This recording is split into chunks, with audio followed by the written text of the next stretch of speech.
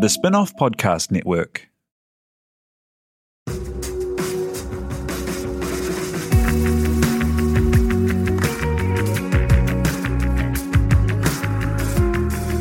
You're listening to Business is Boring, a podcast that reckons it's anything but. Business is Boring is brought to you by SparkLab, offering inspiration and practical advice to help businesses find their edge. To hear more about SparkLab, including details about the latest events, workshops, and business tools, visit sparklab.co.nz. And now, here's your host, Simon Pound. You're listening to Business is Boring, a podcast that reckons it's anything but. Business is Boring is proudly brought to you by Callaghan Innovation, New Zealand's innovation agency. Here's your host, Simon Pound. Hello and welcome along to something a little bit different this month. It's the first of our monthly business chats with the Business is Boring team. Most months it's going to be with Rebecca Stevenson, the business editor at the Spin-off, but this month joined by Duncan Greive, managing editor of the Spin-off. Is that what we're calling you? Yeah, that sounds appropriate. Yeah, let's say managing editor, and Maria Slade from the communications team at Callaghan Innovation. Thanks for joining us. Hello. Hi, g'day. Hey, so this month, quite a few big, interesting business stories. Three that we're going to cover. One from the podcast, a little bit of a chat about the e-bikes and the interview with Matt Weavers and Big Street Bikers. Going to also talk a little bit about ethical clothing and how that's blown up as quite a controversial little issue in the media recently, and then get into R&D tax credits with an announcement of proposed changes to the scheme by the new government, and actually going to dig into a little bit as to how they work at the moment. But first up, let's jump into the ethical clothing carry-on. Did you two see that news this week? Yeah, the Tier Funds report that came out last week, and I mean, it's a kind of perennially scrutinised and sometimes controversial topic, but I think particularly for Trelise Cooper, who's one of New Zealand fashion's most storied names, to receiving an F, and which was for not participating, but there was the implication that that it did not necessarily bear scrutiny, that some of that supply chain. It's one of these things, right, where the fashion basically, I mean, we're I think, is it 5 years to the day since Rhino Plaza, and that sort of crystallised what had been a long rumbling or rising chord of discontent about particularly fast fashion, but fashion broadly, and its impact on the world and on its workers. So I think this kind of report and what it seeks to do, is beyond essential for the world. Whether this is the right way to do it is probably something we can discuss in some ways. It's been going for a few years, hasn't it? And in past years, the story was that some of the big names. So it's done by Tier Fund, which is out of a Baptist charitable group, and they look at across Australasia some of the biggest names, and they've been following people like your Glassons and your Country Roads very closely, and recently started to get some of the bigger names here. And so Karen Walker was the story a couple of years ago, who had participated but didn't have the quite rigorous supply chain things that they needed. And the story with them was that they improved a lot over a couple of surveys. But this year, Trelise Cooper not taking part got them the F. And then we saw some local fashion commentators kind of really calling them to account on that. Well, I think the interesting thing is where it's going to go from here, the whole traceability issue. And prior to Rana Plaza, in which over 1,100 people were killed. It was terrible. Prior to this, few of the global fashion companies actually made information about their supply chains publicly available, and they've started to do that since then. And it's quite interesting to see who rates and who doesn't. Like you've mentioned, Trelise Cooper. Well, Zara actually gets an A-, and you'd think with that sort of mass fashion kind of production that they'd sort of do quite crap. But the Tier Fund gives them an A-. They were one of the major companies affected by the actual Rana Plaza collapse, so they did have a low base to work from. It is great that they have addressed that. It's something that's always really got under my collar is that, we as people, so I'm obviously, complicated in all of this as I my partner is Ingrid Starnes, and we do the Made in New Zealand fashion label together. But as a society, we've got these like standards for how we expect clothes to be made and workers to be treated and holidays to be done and the environmental discharge from dyeing fabrics and the water use for things like growing cotton and all of these things and the pesticides, all of these things we have laws about here. But we've just externalized it by importing stuff from overseas and not knowing the consequences of our actions. And it's easier to find out how your eggs were made and the standard of the lives of your chickens than it is to have some kind of clear stamp that's available on clothes you buy. I think that is set to change, and technology is going to enable that change. At the moment, the Tier Fund report, it looks at things like whether they've got policies in place on forced and child labour, how much of the supply company the company has actually traced, whether it's doing any monitoring and that sort of thing. But that's all sort of manually done, if you like. And it's easy to falsify that information, or if you want to prove that you are doing it right, you've got to spend a lot of money to have a company like EY or Deloitte come in and audit you. So it's expensive to prove these claims. But the future is blockchain, which is a technology that's pretty much just made for addressing this kind of issue. And so what's blockchain? Well, a lot of people would say it's the most disruptive technology of our time, actually. People are saying in terms of finance, it's the biggest thing since the invention of double-entry bookkeeping. And basically, in very simple terms, what it is it's a record book that everyone can see and no one can alter.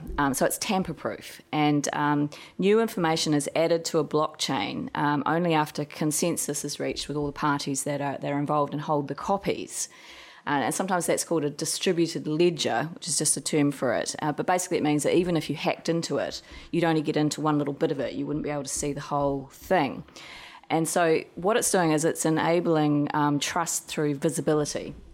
And like I say, it's one of the biggest things at the moment. A lot of Callaghan Innovation clients are looking at it. And the thing that people have heard about the most is its application in finance, which is things like cryptocurrencies, Bitcoin, etc. But it actually has applications on just about everything else you can think of, from sort of smart energy systems through to food safety. Everyone's into it. Fonterra's into it. Everyone's looking at it. There was a recent article in Future Crunch, the tech magazine, which says that it's particularly useful for monitoring the movement of goods. And this is because every transaction goes onto the ledger, and every node in the system keeps a copy of every transaction, and it allows for instant access to information about a product's origin. So it's kind of mind-boggling. It's hard to get your head around exactly how it works, but basically it's got huge potential for verifying the provenance of goods. And that's a massive issue, especially with country of origin labelling, where very regularly these things pop up where people have been doing 80% of the job in a different country with cheaper or lower law strenuous application, and then they get pulled into Italy and finished, and then it says made in Italy, and that's happening all the time. And so that is an application where blockchain would be able to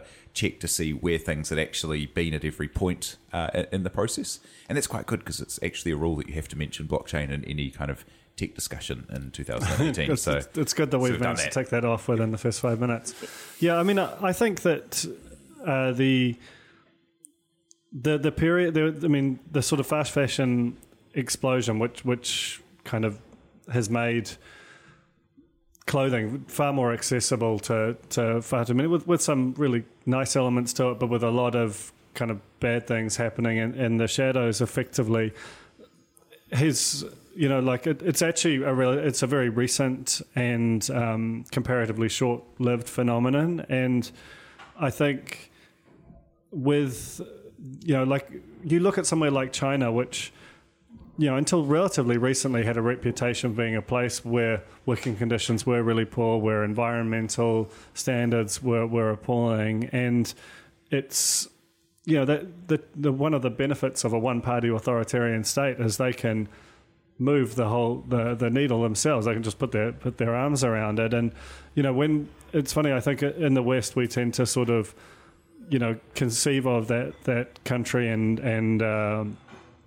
and its manufacturing as this sort of Wild West, but when in fact it's probably much more controlled than here. And, as I understand it, they're very aware of the perceptions that were out there about Chinese goods and about the impact on their labour, and there has been a concerted effort to clean it up to the point where it does feel like the environment and the environment and sustainability and trying to kind of move their industry into a more high-tech space is much more of a concern within China than it might be within the US, which is walking backwards at a rate of under Scott Pruitt.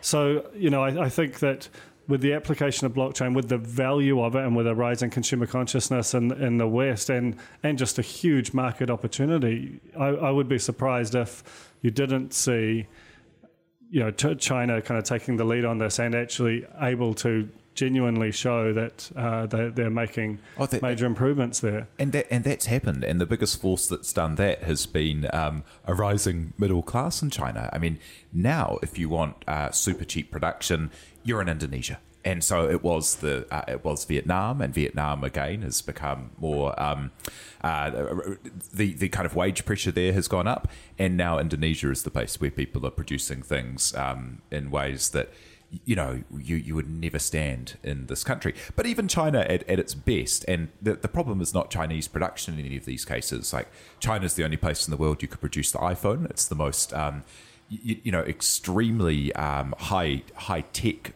production country where you can produce that kind of stuff. But it's still every time we pass a law in New Zealand to give another public holiday, we're up to about 4 weeks of annual leave and another 2 weeks of statutory holidays. Find another country with 6 weeks of public holidays where people are making any of these clothes. Like, all of these things that we've chosen as a society to value, whenever you offshore your production, you're basically just saying, well, it's good enough for us, but it's not good enough for them. But also we are saying that China now is different from China where it was 20 or 30 years ago. So, and that Vietnam, the wage pressure has made them kind of unaffordable to make, so they've trickled down to India. So obviously there is a net effect across these countries that is positive. Yes, they're not where we are, but we're not asking them to be there the next day. So I think there's something in the kind of the offshoring and the out of sighting of labour, but the overall effect of globalisation, it seems hard to deny that is ultimately a positive one, even if it's not exactly where we want it to be immediately. Yeah, no, I'm not saying that we shouldn't still be having the entire industrial revolution in little parts of the UK. And it is important to share it around, but it has to be coupled with, and some people, to call out people who do it really well, like Kowtow, who do their production in India, and they got one of the best ratings in the ethical fashion. They're a New Zealand company that from the very beginning wanted to have full traceability of things like their fabrics. If you make things in New Zealand, as we do, you don't have full traceability of all of your fabrics unless you're making large enough runs to purchase, hundreds and hundreds of meters of fabric. So lots of the smaller producers here don't have that full traceability. They didn't want to stand for that, so they went out and forged their own relationships and pioneered a whole lot of really interesting fabric sustainability and traceability and production standards. And as a result, they've got one of the best ratings in the world. And so going overseas is not necessarily a bad thing if you do it with that conscious consumerism. But that's where the new technology can give you hope that, you would be able to plug into that kind of, chain of traceability, because it will enable it. Because that's the thing about blockchain, people have got to opt in. But as you say, Duncan, with the rise of the, conscious consumer, there's going to be more and more pressure to be able to, have that view right through to the origins. And like that is true. But you look at, free-range eggs, 15% of the market maybe is free-range eggs. And so you're still looking at 85% of the world are probably a long way off being in a position to be comfortable enough or aware enough to know the impact of their actions. So one of my favourite bits of Instagram wisdom is that idea that every dollar you spend is a vote for the kind of world you want to live in. And I just don't know if people are really being that careful with their clothing spending. Not yet. Though the eggs thing, I mean, McDonald's and Burger King, who were the last place you'd expect to do it, have both gone free-range eggs in the last couple of years. So maybe there's hope. There's definitely hope, and like you say, it's quite early on. It's quite early on. Actually, there's another use for blockchain in fashion, which is, I don't know that it's happened yet, but it's another potential great thing that can be done. Is they use cryptocurrencies to create a marketplace with a social focus. So shoppers would be able to get cashback rewards in cryptocurrency for shopping with those communities, and so that would put a whole lot more control back into the hands of a Bangladeshi community or something like that, and they're getting the value more directly, and shoppers know that they are contributing directly to the economic prosperity of that place. So yeah, the possibilities are endless. Yeah, it's definitely getting better. Hey, and how about e-bikes? Do you ride? Do you two ride? I'm trying to stop saying guys. Do you know how insidious the word guys is? It's just always used as a group noun, but it's very weird just to be like saying guys. I'm not offended. No, but it's weird, and I'm trying to stop, and it's just really stuck in there. Do you two ride? I ride a normal bike. Yeah. And I see all those e-bikers whiz past me on the Western Cycleway, and I think, well, my thighs are going to look a hell of a lot better than yours. I cycled in high school. I've never ridden an e-bike, and one of the things that I have this kind of weird relationship with them, because we had like a walking school bus going along the cycle path alongside the Northwestern Motorway, and we had to stop because it basically has become full of e-bikes, which are going sort of basically twice the speed of a regular bike, and they're just going to kill a kid. So it's this weird thing where like an environmental improvement for the city has resulted in a slight backward step, because now we're driving our kids to school again because we don't want to have to take one of them to a funeral. That is a cycleway, though.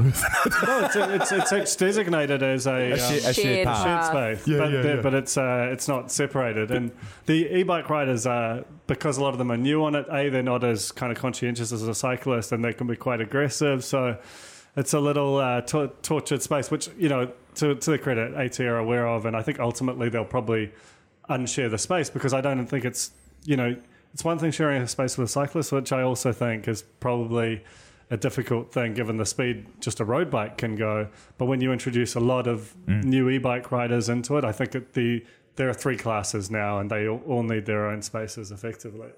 Yeah, I think there's definitely going to have to be some protocols put in place and some education, because you see some scary things on that Western Cycleway. I totally understand what it must be like trying to walk a kid to school. Yeah, but you're a long-time proponent, or relatively long-time proponent. Well, is that right, Simon? I've been riding e-bikes for a few months, but that makes you a veteran. Rode bikes a lot longer. But the reason that the reason the e-bike made the change for me is like to get from where I live to work, which is like a 9-kilometre trip. It's about 45 minutes on the Link bus and then a 10-minute walk, which is absolutely bananas for like a 9K trip.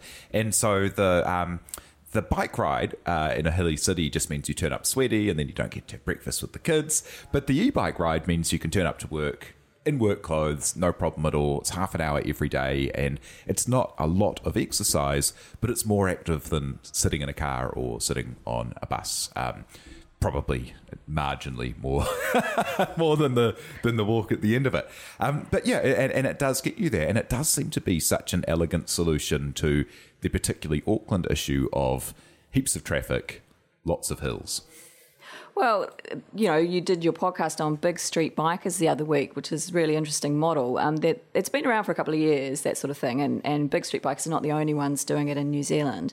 There's another service called Boltra, and that enables you to hire an e-bike for 30-day periods. It's more expensive than Big Street Bikers, but they do things like they'll deliver it to you and pick it up from you and, etc. But basically the subscription as a service model, which they're doing, is just the thing. Everyone's doing it all around the world. We've had Uber Bike start in San Francisco and Washington, D.C.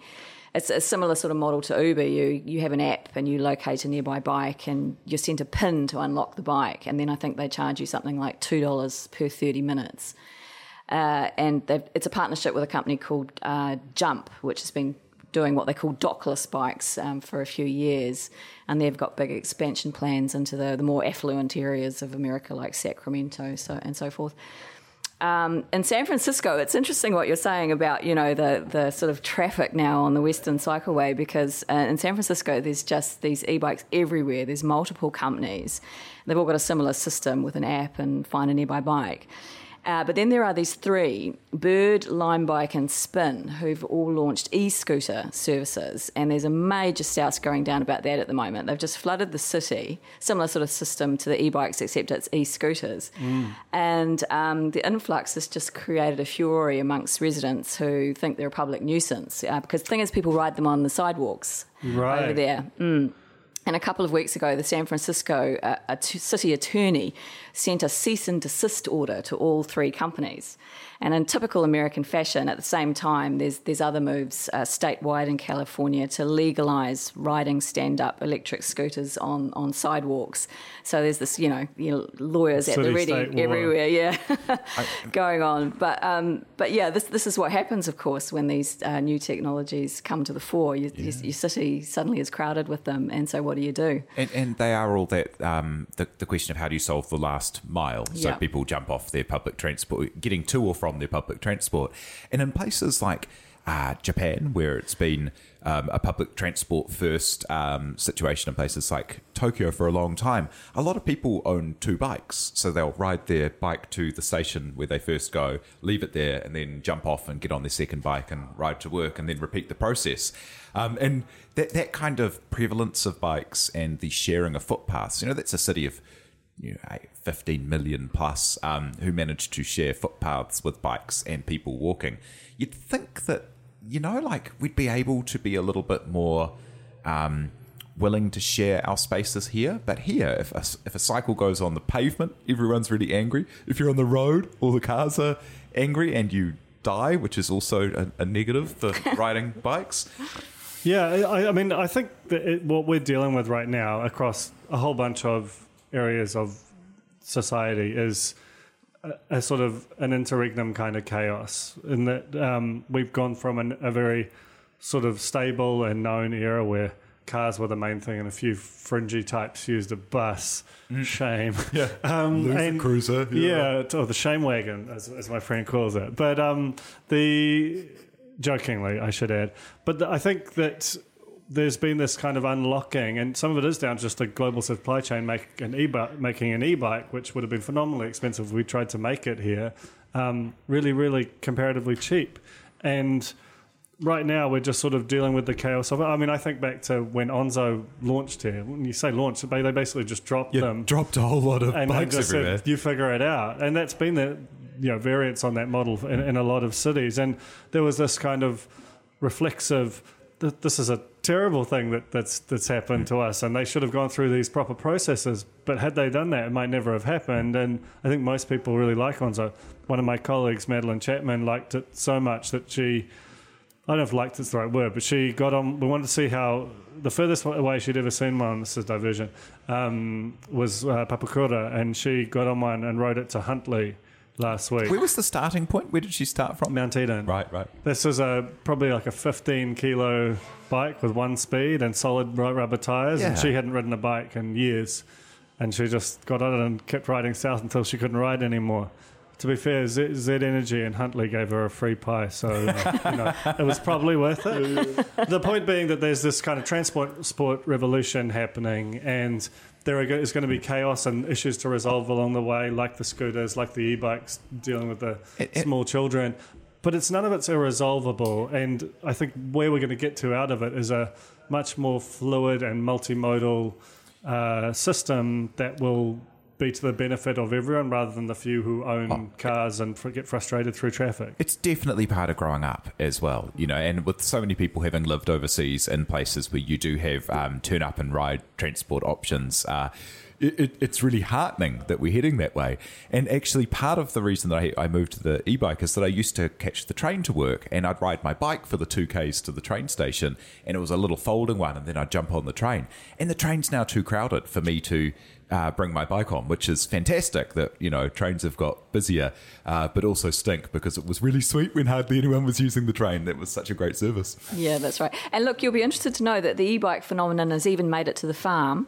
There's a company company down in the Hawke's, the Bay of Plenty that Callaghan's done a little bit of work with called UBCO, and they're making utility electric vehicles, which are basically e-bikes for the farm. These cool little bikes that they look like a motorbike, but they're not really. They're a little e-bike, and that's a little New Zealand company that's developing those. So it's amazing what's going on. It's cool. And one last thing to note before we move on from the e-bikes is probably the subscription model. It's not really a true subscription model, the big street bikers one, in that it's a rent to own. So you pay your $30 a week for 18 months or so, and then you own the bike at the end, or you can buy it for $2,500 outright at the beginning. And so the way that works is that there is definitely an interest cost associated with the rent-to-own model, which is what you'd probably expect if you got something that's $2,500 on a rent-to-own program. But they've tried to peg it so it's cheaper than the hop card for the week for most people, which is quite a cool way to increase ownership. So it's certainly not a free lunch, though.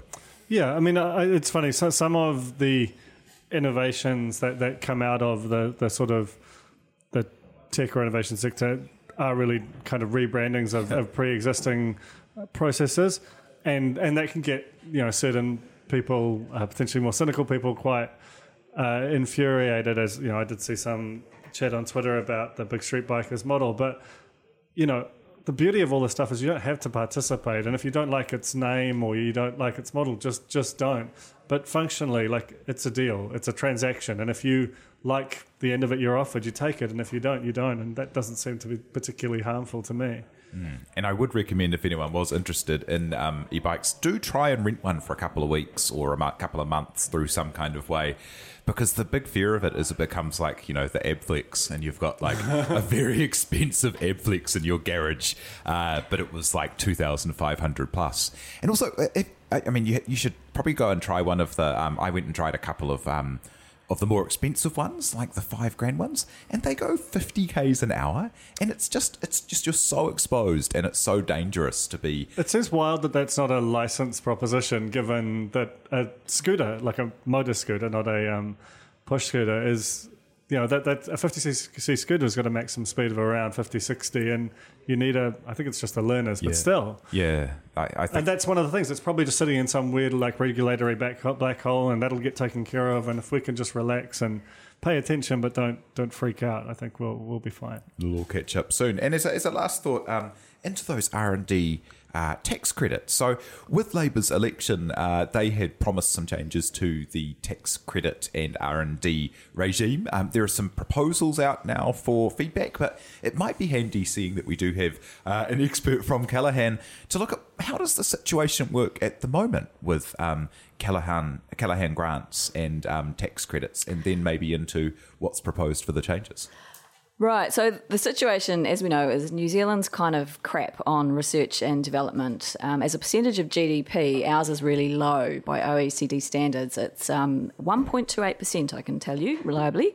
And that compares with an average across the OECD of about 2.38. So, definitely in the lower sort of section of the table. And like as a comparison, at the top of the table, you've got Israel and South Korea, and they both spend about 4.25%. So, we're way below that. I mean, we're a different type of economy, but still, we need to lift our game. And so the government's goal is to lift that to 2% of GDP by 2027. So it's actually quite a bit.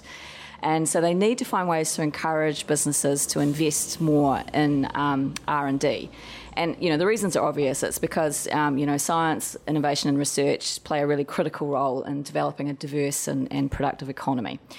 So this is why they want to do it. At the moment, one of the ways you can access support is through the growth grants that Callaghan Innovation administers. And this is a co-funding model where you get 20% of your R&D spend up to $5 million a year. What the government's proposing is a 12.5% tax credit incentive. So you get a credit on the amount that you've spent on R&D in a year. And they're proposing making that available from next April, so 1 year's time. And businesses would need to spend a minimum of $100,000 a year on eligible R&D to qualify.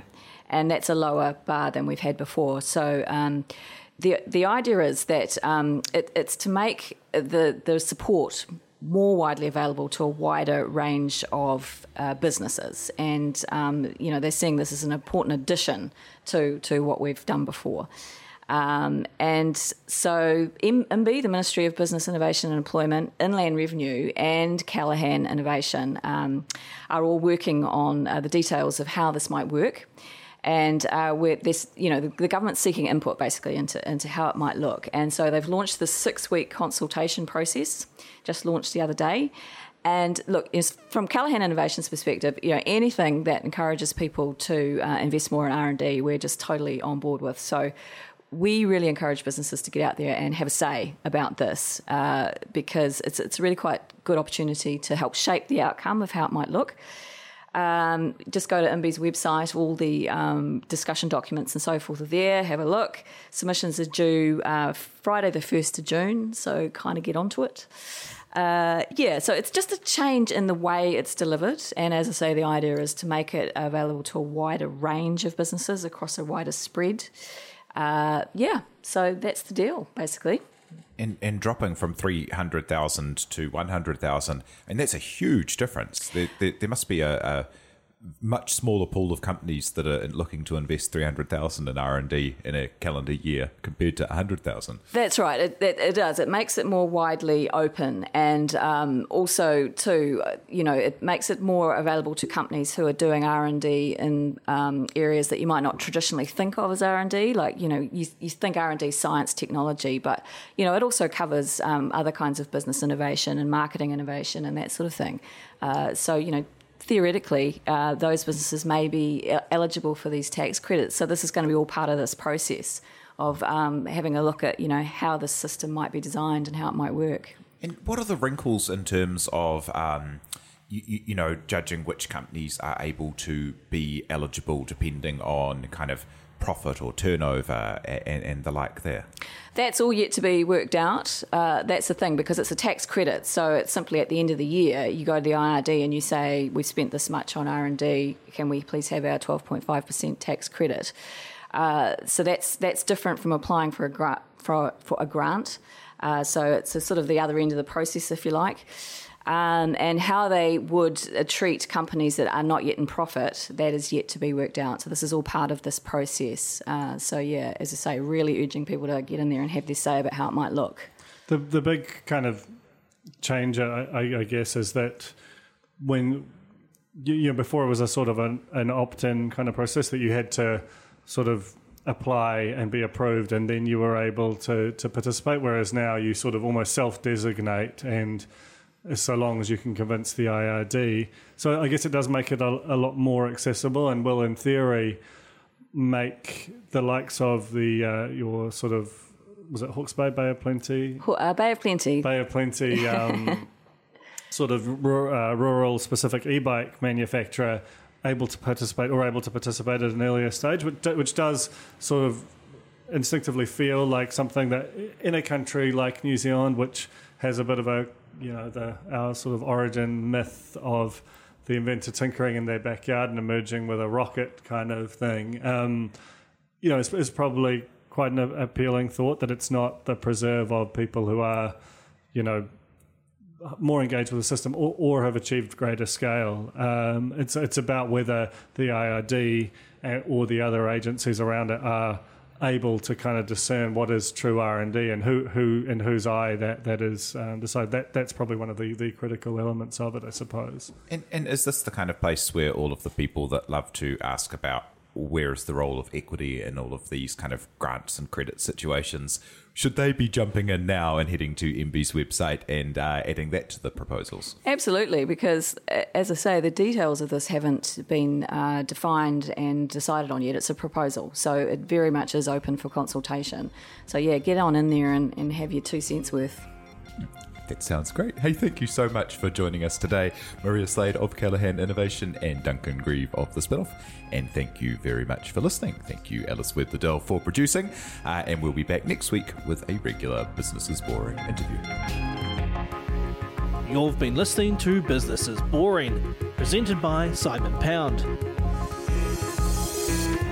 And brought to you by The Spinoff and Callaghan Innovation.